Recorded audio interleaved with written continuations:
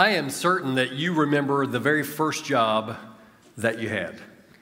For me, we were living in Glenwood, Arkansas, a population of about 1,200 people, and I was in the 7th and 8th grade. In the 8th grade, I figured out a way that I could make some money. Our next door neighbor across the street, his name was Red, and Red had a little car lot in his front yard, maybe 7 or 8 cars that he was trying to sell. And so he had asked my dad if I might be interested in washing the cars. And I said, hey, that's a great way to make a little bit of money. So he hired me to wash and then wax the cars. I had never learned yet the wax on, wax off moves. And so I was still very novice in the grand scheme of things. But, you know, I thought about, okay, this is great. I'm going to go to work, wash and wax these cars. It's going to give me enough money to go down to the local 7-Eleven just down the street and play the arcade games. I can't wait. It's going to be great. In my mind, that's how I was thinking. And so I went over and learned. He kind of showed me some moves and how to really work in little crevices and really get rid of all the dirt. And then the waxing job and getting rid of all the wax at the end of the day. But come week 2 and 3, things still just didn't look quite right for good old Red. And Red let me go. He said, you got to go. Well, there are some things that we're not called to do. And definitely anything to do with vehicles, other than making the purchase, is not in my wheelhouse. I mean, I don't know how the things work really, and if something's wrong, I call up good friends to help me out. I just turn the key and get in, make sure there's gasoline. That's kind of all I know about vehicles. Vehicles are not my calling. And maybe you've done something in your life too, where once you got into the middle of it, you thought, man, this is definitely not my calling, and you kind of backed off of that a little bit. But church, I want to tell you this morning that one thing that we are all called into, and that is the story of God. Every single person here has been called by God, and we're listening to that voice of God and leaning into His calling along the way. You and I have been called into this special story of God, using your story to tell the story of Jesus all around us.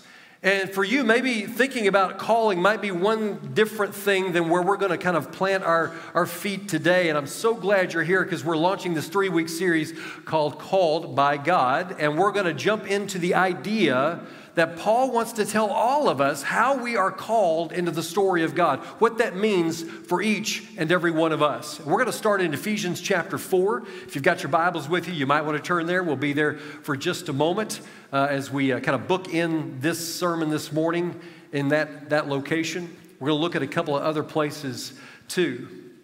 But you're very special and unique. God has loved you even before time began. Paul's going to remind us of that in text today. And everything that you do should be an effort, rather, to lift up the name of Jesus in your life. That's the kind of life that we have been called into. And so as we kind of dig in here, this first text, it's from Ephesians, and Paul wrote this from a Roman prison cell about 61 AD. He realizes he's at the end of his life. He's done everything he can for the cause of Christ. He's lived into his calling for sure. And he's writing that church in Ephesus, and he's letting them know, don't forget your calling. You have something very special to do. And because we have that letter in our New Testament, Paul calls us to that same task today. He wants us to live into our calling. Now, I want to encourage you over these next 3 weeks. Ephesians is only 6 chapters long. Get into Ephesians and begin reading the rich visual imagery that Paul gives all of us for what God has done for us in Christ Jesus. Ephesians is really split into two different parts. The first 3 chapters, Paul digs in and he reminds us of what God has done for us. We didn't deserve it, but he loved us enough anyway to send his son to die for us. He says, everything that you have, God has done for you through his son, Jesus Christ. And so he sets it up, the first 3 chapters, this is what God has done for you, church. The last 3 chapters are, because God has done this for you, this is how we're called to live. That's the way Paul kind of sets this letter up. And in verse 1 of chapter 4, Paul reveals that turn, where he's going to make this turn to impassionately emotionally charge us to live out the life that we've been called. Paul starts with saying, God has done all of this for you, and then he uses the word therefore. Take a look at verse 1, Ephesians chapter 4. Paul says, therefore, a prisoner for serving the Lord, beg you to lead a life worthy of your calling, for you have been called by God.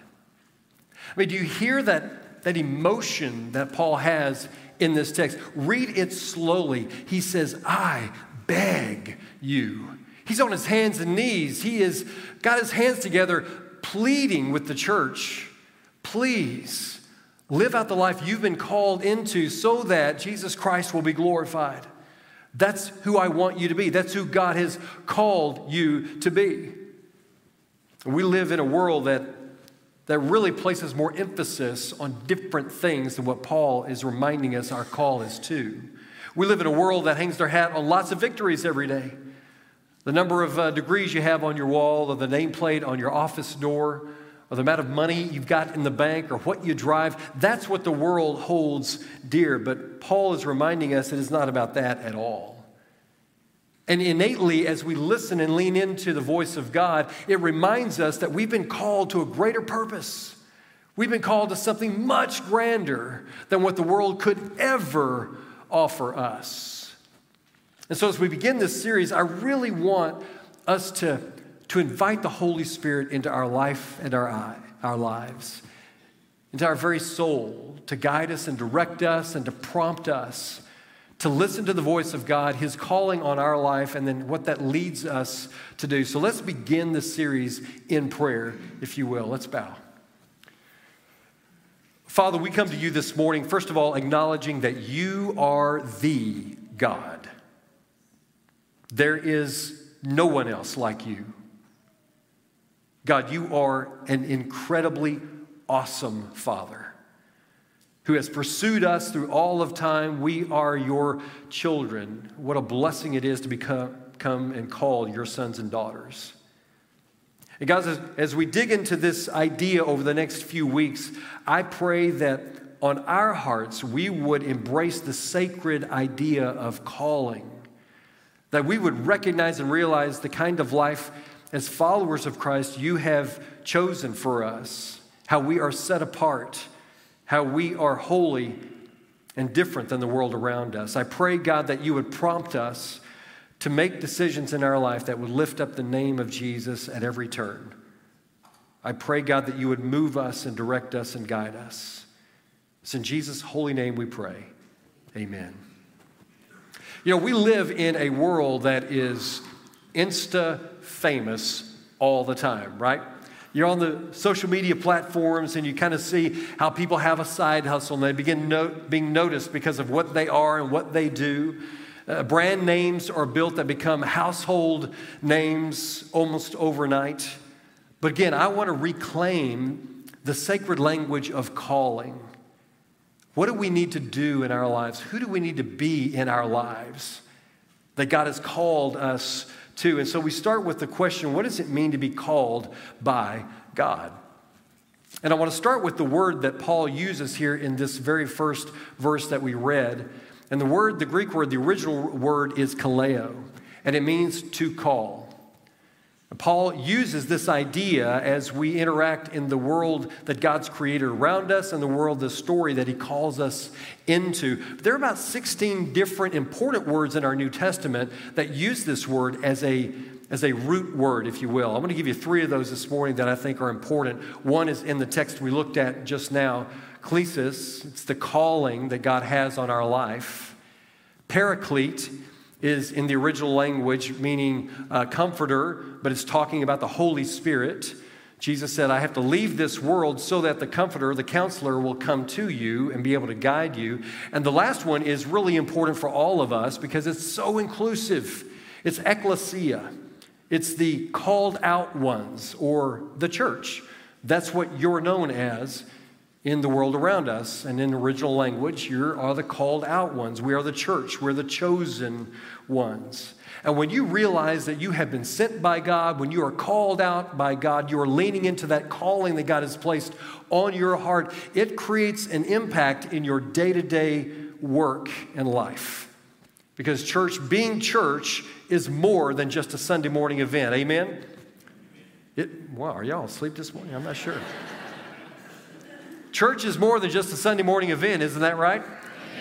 Thank you. Yes, it's so true. It impacts our every single day life. Every single piece of who we are is worship to God. And so we go out every single day, no matter the day of the week, and we want to lift up the name of Jesus. So important that we recognize that idea. Because if you're called by God, you're on mission. But if you're anything like me, there are moments in life where you kind of think through and you're kind of analyzing what's going on around you. And there have been moments in my life when I ask, have I missed God's calling? I'm listening, but maybe I missed what I'm supposed to be doing. And in those contexts, so many times, at least in my life, maybe you too, I've been asking the question, for instance, should I be going to this school or this school? What school am I called to go to? What's God's will in my life? Or should I follow this career path or this career path? I've got a couple of jobs in front of me. Should I pick this job or this job? Should I marry this person or this person? Should I root for the Dallas Cowboys this year or somebody different? I don't know, God. You tell me. I mean, we get into this kind of routine where we're wondering what God's calling is in my life. And if you hear nothing else, this is the most important thing I want you to take away today. Calling is about who you are, not what you do. Calling is about who you are, not what you do. Paul says in 2 Timothy chapter 1, he says, "For God saved us and called us to live a holy life." A life that is set apart for God, specifically every day, lifting up the name of Jesus in our everyday life. That's the life we're called to. It is about who you are, not what you do. We're called into the story of God. And Paul didn't say in text, he said, God could call you to be a missionary in Africa. Now that is true. You could be a missionary in Africa, but that's not your calling. Paul didn't say he's called you to be a second grade teacher in the public school system in Texas. You could be there doing that, but that's not your calling. You could be called, you might feel that Paul's called you to be a professional gamer, I don't know, in your life, but that's not your calling.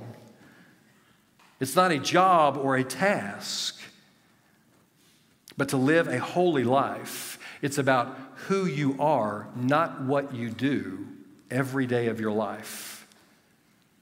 The rest of that text in 2 Timothy chapter 1 and verse 9 says, "For God saved us and called us to live a holy life. He did this not because we deserve it, but because that was His plan from before the beginning of time to show us His grace through Christ Jesus." Do you realize that? You have been called into the story of God before time ever began. Before history was written, you've been called into the story of God. Who you are is way more important than what you do. Calling is really about what you're becoming, not what you're doing. You see, the word holy means set apart for God. We've been called to a holy life, living that holy life. And so before you said yes to Jesus Christ, you were in the world, you were part of the world, you were consumed by what the world was doing around you, you wanted to be a part of that. You had sin in your life. But then once you said yes to Jesus, once you were baptized into His name, you were made to look righteous because you put on Jesus Christ. Not for anything that you have done, but because of what Jesus has done for you. And so once you say yes to Jesus, you're not in the world anymore. You're holy, you're set apart, you're different than the world. And Paul says you're called into that holy kind of living every single day, not just one day of the week. In other words, we're not driven by what the world is going to offer us. You have been called by God, infused by Jesus Christ, empowered by the Holy Spirit to live into that calling. It's nothing that you and I can do on our own. It must be the Holy Spirit working in our life to achieve that very idea. Because when you look closely at the New Testament, it never says that you and I are called into a certain career path or a job.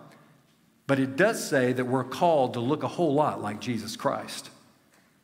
We're called to live the kind of life that Jesus lived. And so the question, or better question might be to ask this morning, is who am I called to become?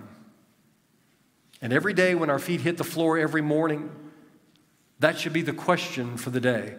Today, God, who have you called me to become? Who should I look like? That very question is a part of our mission statement. You've probably seen this banner up here and maybe wondered what these three words really mean. They're an abbreviated version of our mission statement here at Crosspoint. Crosspoint exists to help people come into a relationship with God, connect with other people on the journey, and become more like Jesus. That's what we want in life. That's what God wants for us. That's what He's calling us to, is to become more like Jesus. Now, I feel called to be a preacher and a pastor and a church leader, but I'm also called to be a dad and a husband, and those are things that I do in my life.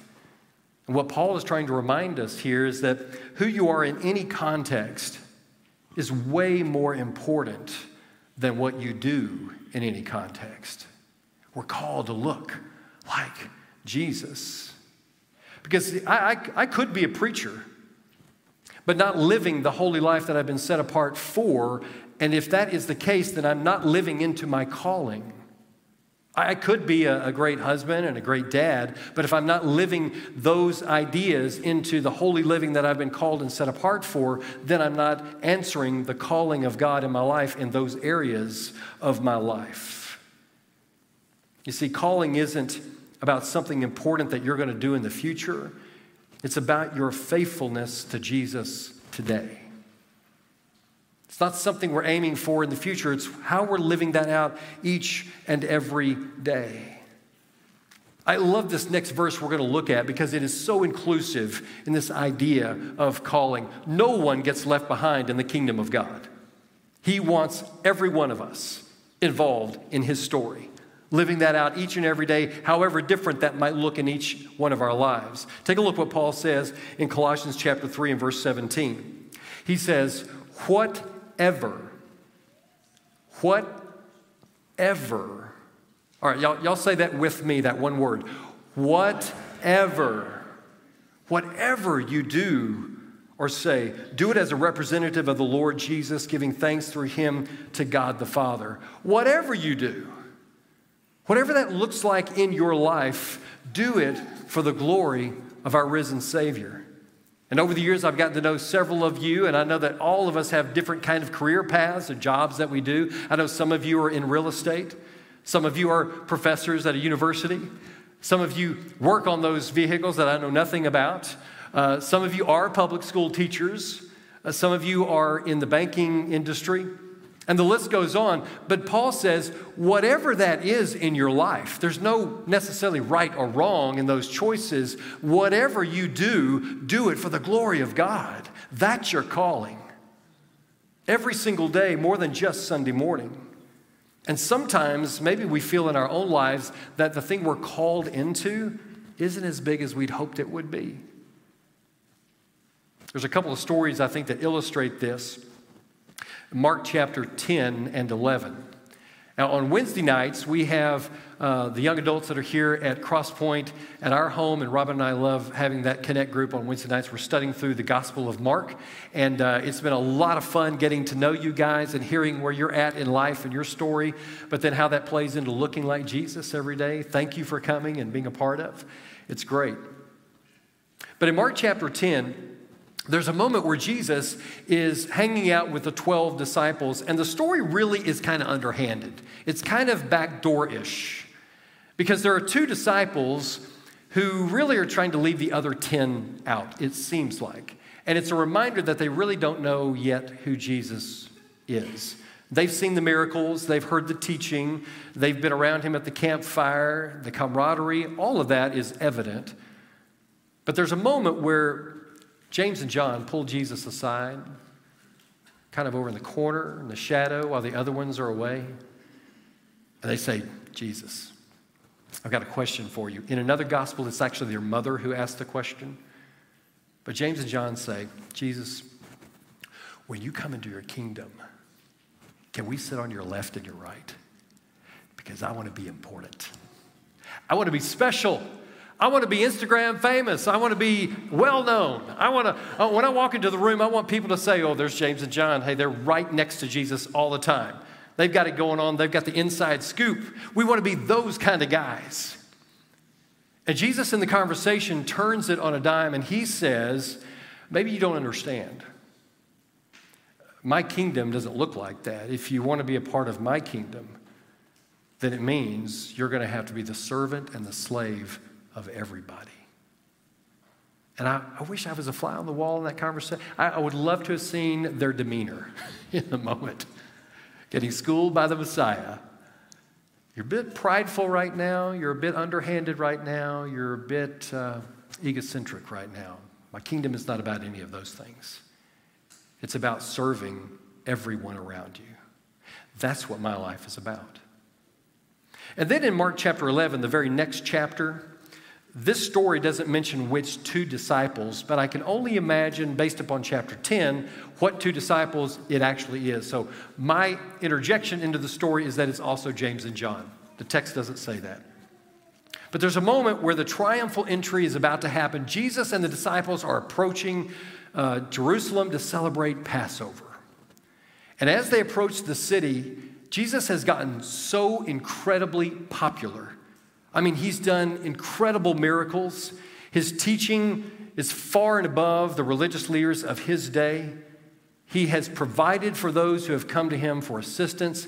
He is an incredible man of God.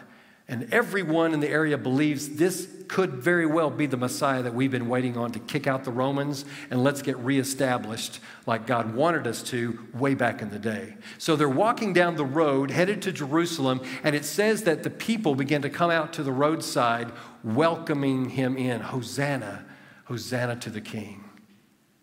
Jesus is coming into Jerusalem to celebrate Passover. And you can imagine the pomp and circumstance, at least from the viewpoint of the disciples. That's right, we're with him. That's our guy. Yeah, he didn't call you, he called me. But hang around, there may be something for you later. And they're kind of feeling this kind of excitement and look who I am.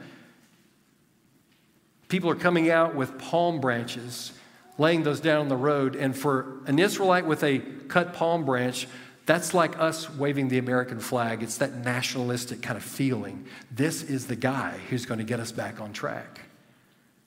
And as they approach Jerusalem, they're getting close to the city gate. The text says that Jesus called two disciples. Again, I think it's James and John. It doesn't say. Calls them over. I need you guys to go ahead of me into the city. And I can only imagine, if it's James and John, only imagine what they're thinking. This is it. This is where it gets exciting. People are going to know who we are. I'm sure he's probably going to ask us maybe to set some tables up in the city gate, maybe put some brochures out, some bottles of water, maybe even do a couple of miracles, get the crowd warmed up. You know, the Messiah is coming in. This is going to be great. Jesus, what do you want me to do? And he says, when you go in the city gate, you're going to see a guy with a water jar. I want you to follow him, and you're going to see a donkey. Bring that donkey to me. I can just see their demeanor. Excuse me? You know, we left everything for you, Jesus, and you want us to go get a donkey for you? And they're not happy with the situation. It's not at all what they thought. It's not what they thought they were being called into. But that idea in the story reminds me of something that's so important for me to remember every day as well. This idea, the size of your assignment never determines the significance of your impact. Each and every one of you are being called into the story of God. And it doesn't matter how big or small the thing is that you bring to the story, God is going to use that for his glory. He is calling you. And it doesn't matter how small you think that is, it will never decide the impact of that moment. I'm thinking about in the Hebrew Bible, what we call the Old Testament. There's a young shepherd boy who's on an errand from his dad, taking food to his brothers who are out in the field. They're in the army. And when he gets there, he delivers the food, but then he hears a giant cursing the name of his God. And he says, I don't think that's going to happen today. And David goes and gets 2, 3, 4, 5 stones from the brook, but it only takes one. And he puts that giant down that is opposing his God. It doesn't matter the size of what you bring, that takes care of the impact of your story. Or in the New Testament, Jesus is teaching and hundreds are coming and then thousands are showing up and it's late in the day and there's only one little boy who's brought his happy meal. There's a few fish and a few bread pieces in there and the disciples bring it to Jesus and say, this is all we got. And Jesus ends up breaking that bread and the fish, and he feeds thousands with leftovers. It doesn't matter how small the thing is you believe you bring to the story of God, it will never affect the impact that it can have for God and his story. Because see, church, you are set apart. You are chosen by God. You are called by God. And so he's reminding us, whatever you do, know your calling. It's about who you are before what you do. And you are a child of God. You are sons and daughters of the Most High God. And when you leverage your life so that there is less of you and more of him, well, when it's about his name that you're lifting up, not your own name, when it becomes about the one who gave his life for you, you won't need to find your calling because your calling will find you. We are called into that story of God. It will take over you.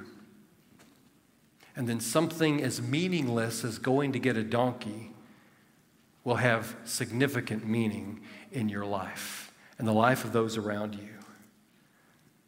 You are called to a who before a do. You are set apart. You're special. Not living by the world's standards. And so one day you may wake up and you see that somebody is in need. And so as a follower of Christ, you simply slow down and you attend to that need. You're called into that moment, that particular day. Or you see someone who is hurting, who reaches out to you for help and support. And so you stop and you listen and you help them bear the burden that they are experiencing through their tears.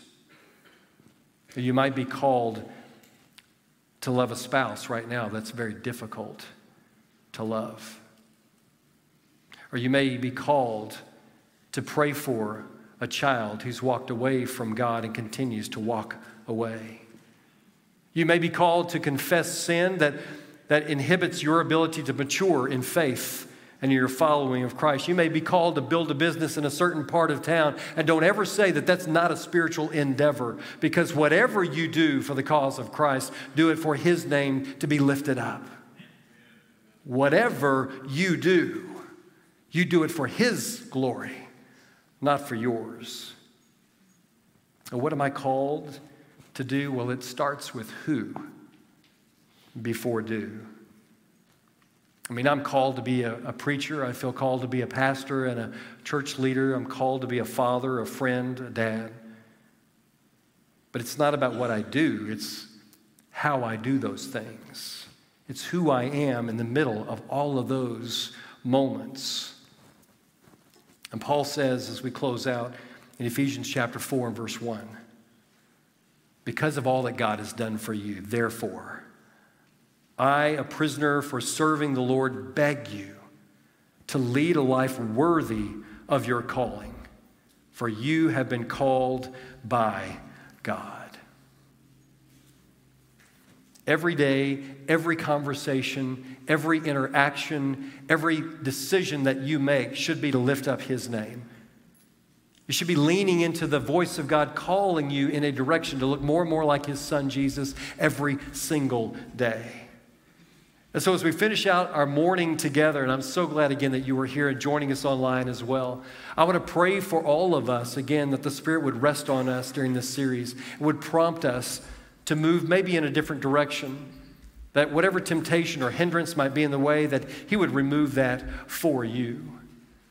After our prayer, we'll sing a song, and during the singing of that song, our shepherds and their wives will be gathered along the wall of this room. And I would encourage you to step out of your seat, step out of your comfort zone, go find one of those couples, let them pray for you and over you, reminding you that you have been called by God.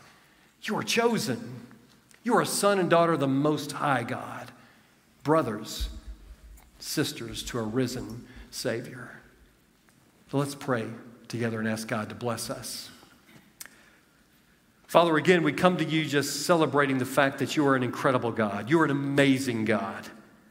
And I pray, God, that your Spirit would rest upon us individually, but also as a congregation. That, God, you would move us in ways that maybe we never thought possible, that we would release to you our very selves in order that your name might be glorified. I pray, God, that we would each hear the calling of your voice into your story, and that every single day would be, on our part, a desire to look more and more like your Son, Jesus. God, thank you for calling us from before time even began. God, we are grateful to be called your sons and daughters.